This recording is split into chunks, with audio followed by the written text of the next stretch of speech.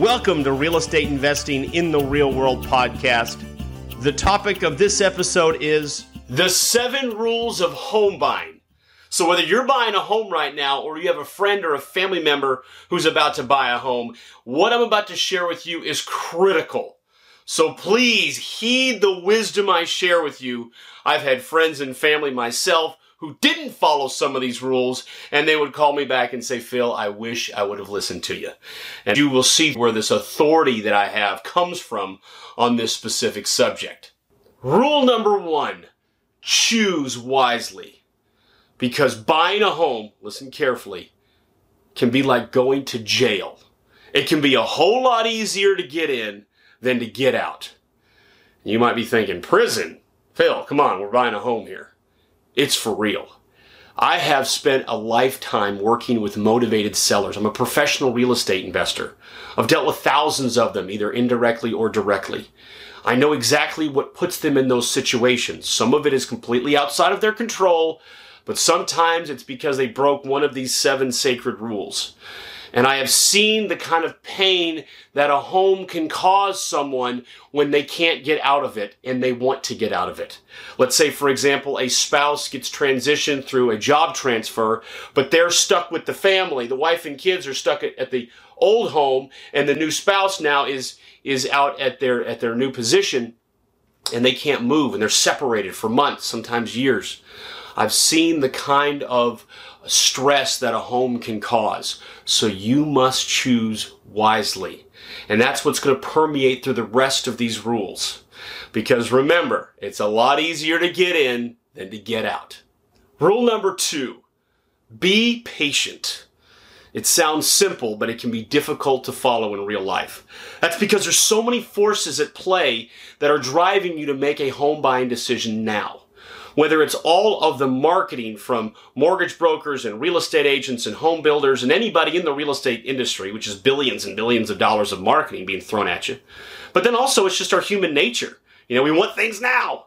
But the problem is a home buying decision is such an enormous decision. And if you make the wrong one, like we talked about in rule number 1, it can feel like going to prison. So you've got to make it wisely, and that requires patience. I'm going to give you an example.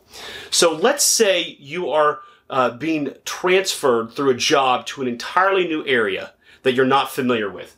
I want you to apply what I call the 1-year rent rule. And that is, if you're moving to a new area, rather than buy a home right away, which is what most people do, right? They think, oh, I'm getting a job transfer. I need to go house hunting. You need to go rent hunting. You need to rent for a year because there's a lot of things you don't know that you don't know, even if you think you know, about the area and about your job and about the situation. And so I had some friends of mine, this was a long time ago when I lived in Nashville, Tennessee, that had been in Colorado, and they called me up and they said, Phil, great news. I just got a job transfer for Nashville, Tennessee. We're going to be in the same city together. I'm so excited. And I said, that's fantastic. They said, well, can you help me with buying a home? And I said, no, of course not. You need to rent for a year. I'm that kind of person, I'm pretty opinionated. And they said, Phil, look, we want to be a homeowner. We don't want to be renting and throw away money for a year. And I said, no, you don't understand. In the long run, home ownership is the winner. But in the short term, this is a new transition for you all. You've never lived in Nashville. You don't know exactly where the traffic patterns are and where you want to be. I don't even know how the job's going to work out. You need to be patient and rent for a year and look for a year for the exact area and whatnot that you want to live in. They didn't take my advice. I didn't represent them as an agent. They bought a home, in fact, very close to where my wife was living. And here's what happened. It didn't work out well because they bought in 2007, and by 2008, we had that real estate collapse. But irrespective of that, it turned out that the way the traffic flow worked, every time she went to work, what should have been a 20-minute drive ended up being a 45-minute drive. They ended up not liking the area as much because it wasn't close to some of the new friends they had made. And some of their hobbies, it was not close to all those things as well. They made the wrong home buying decision because they weren't patient. Because they thought, oh, I'm moving to a new area, I need to have a new home. And instead, what ended up happening was they were stuck in the home, they couldn't resell, and it wasn't until about 6 months ago that they resold their home. That's how long it took to recover from that. And that was like a prison for them. So the bottom line is be patient. Now, if you are not moving to a new area, but you're in an area that you already are familiar with, I also mean by being patient, not settling. Don't settle for anything but what you really want. This is such a big purchase. Be patient. There will be new things that come along. Don't make the assumption, the fatal assumption, that if you don't see it now, it's never going to show up. That's nonsense. My mother-in-law and father-in-law, they had a specific vision for what they wanted. And we looked and it wasn't available at their price point. And I said, look, let's just be very patient here. We'll set up an autoresponder and we'll look and we'll do direct mail. We'll do everything we can to get the word out, see if we can find the deal. 2.5 years later, and this was about a year ago and the market is booming, the perfect deal came up. It was priced way too low. It was the perfect situation. We had an offer in full price offer within an hour of it hitting the MLS. And they got the deal. It was a perfect home. So don't buy into the garbage that if it's not available now, it'll never be. Be patient and wait for the right deal. Rule number 3, 5-year minimum. It's actually a better deal financially to rent in the short term over home ownership. I've got a great video on this subject on whether to rent or own your own home. And if you haven't watched that, do check that video out. And what I share in there is that in the long term is when home ownership really wins big. And 5 years is a really good cutoff point because the first couple of years, even in a healthy real estate market, when prices are appreciating, you have the commissions and closing costs that you have to pay when you resell. And those usually eat up any appreciation the first 2 to 3 years. And then since renting tends to be a little bit of a better deal financially, you need another couple of years in order to really outpace renting. That's how I get to the 5-year mark. Now, this is deceptively difficult to follow because statistics have proven that with Americans anyways, they tend to stay in the same home for 5 years or less on average. So that means that on average, you're probably going to stay in the home you're living in right now for less than 5 years. And that's a problem because renting would have been a better deal. But if you know that you're going to be there at least 5 years, now you're in the strike zone. Now it becomes better to be a homeowner and not to be a renter. Rule number 4, don't build new. Don't do it. Building new used to make sense, but it's not 1950 anymore. What's happened is slowly there's accumulated on top of each other more and more onerous building codes. And where we are today in 2019 is that there are so many different rules and regulations. It makes building new so difficult and so much more expensive than it should be. So there's a property that I own that the property next door, it was a vacant 2.5 acre lot, and someone bought the property and they built a home on it.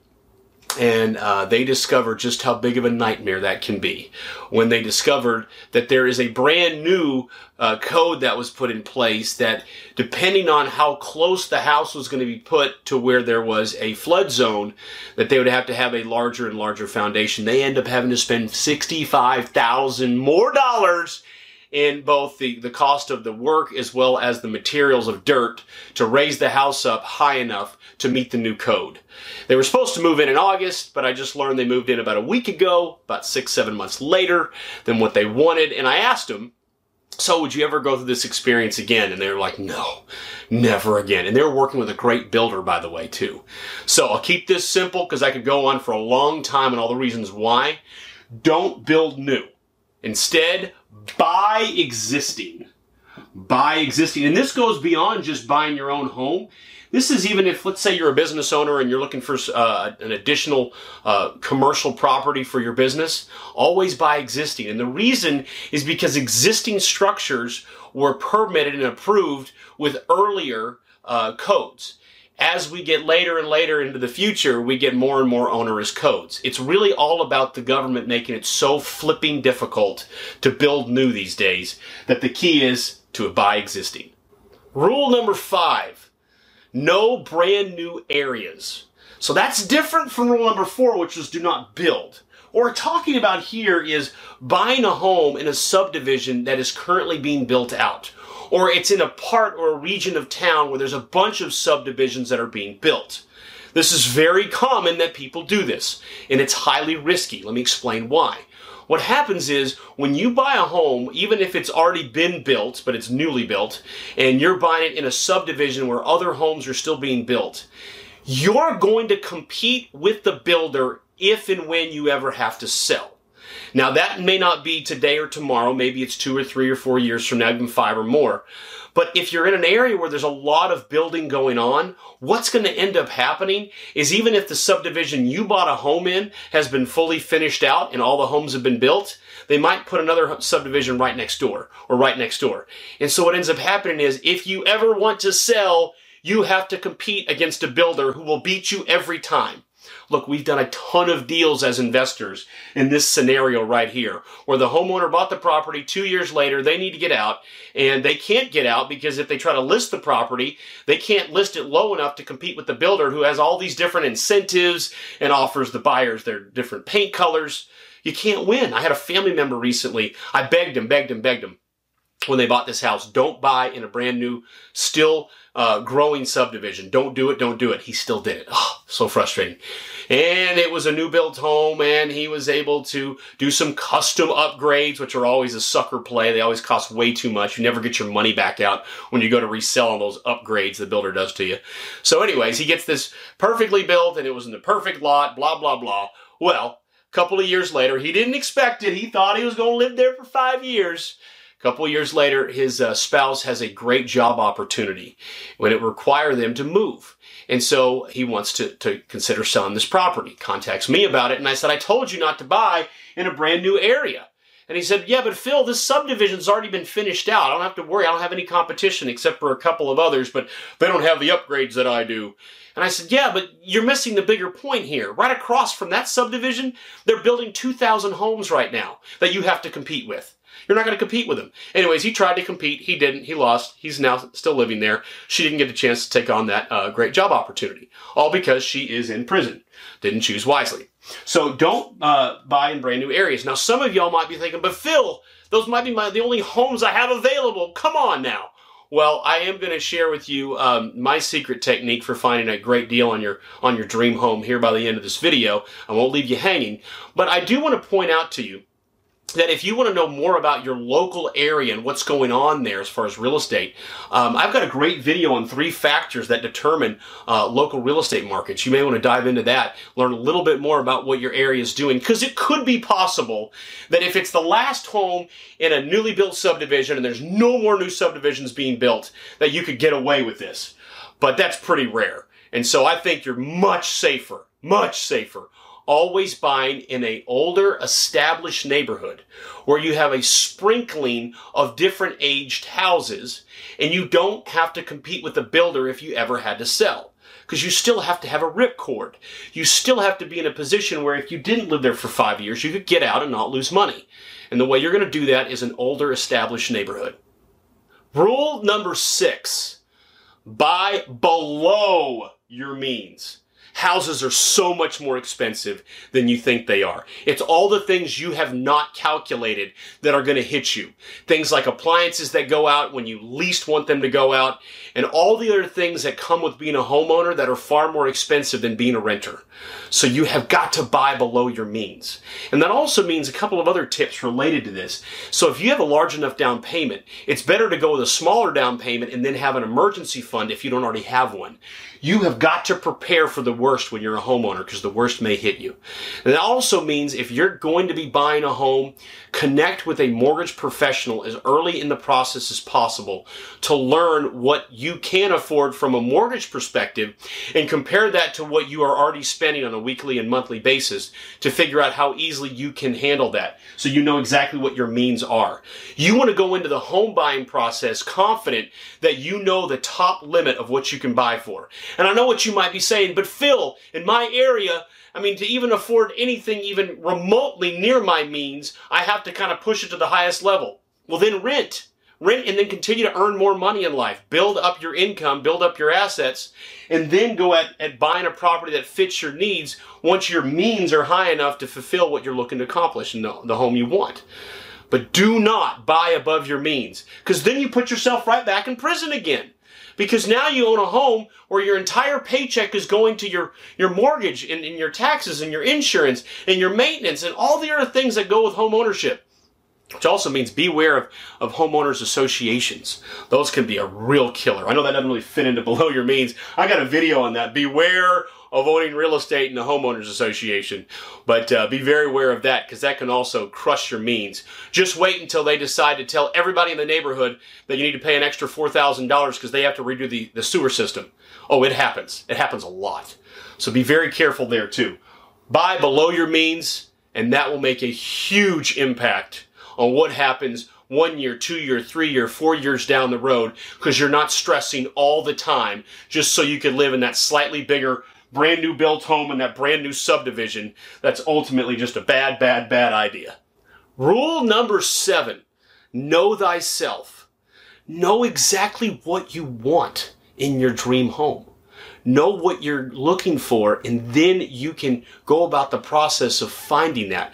Now, I've got a great video on how to get a bargain, how to get a great deal on your dream home. And in that video, I share with you this technique that I've applied in my own personal life and I teach my friends and family to do. And it only works if you know exactly what you're looking for.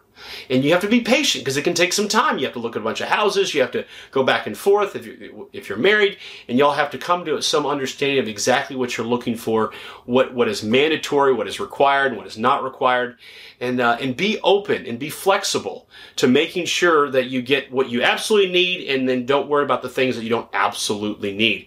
I also encourage you at this point, with such a lack of inventory especially at the more affordable housing price points, to consider some things that need a little bit of fix-up work, need a little bit of cosmetic fix-up. There's a great loan program out there, and that loan program will allow you to have the money available to do the renovations after you close. And so maybe you don't move in the day you close. Maybe it takes a month for the fix-up to get finalized. But then you have a quasi brand new built home, right? You have a fully remodeled home, but it was remodeled with the right paint colors that you wanted. And so this all boils back down to knowing thyself. You have to know exactly what you're looking for, and then you can go after it and go and get it. All right, well, I hope you've enjoyed these 7 rules. I've had plenty of friends and family that I've preached this to. Some of them have listened, some of them not. The ones that have not listened to me have always come to regret it. This is very powerful stuff if you can apply it, despite all the distractions and all the things out there that are going to try to derail you from these ideas. And I'm Phil Pustiovsky, by the way, if I didn't introduce myself. I'm a full-time real estate investor and mentor and coach for real estate investing. I'm just kind of sharing with you my wisdom from the real world. But if you have an interest in real estate investing, I've got a book, How to Be a Real Estate Investor, bestseller. Go to my website, freedommentor.com, get a free copy of it. And if you want to be a first-class, market-leading real estate investor who's making a fortune right now, then consider my apprentice program.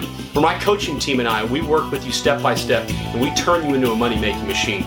We share with you things like this times 10,000 and take you way deep inside this industry so you are an expert and you can excel quickly, efficiently, and enjoy the process.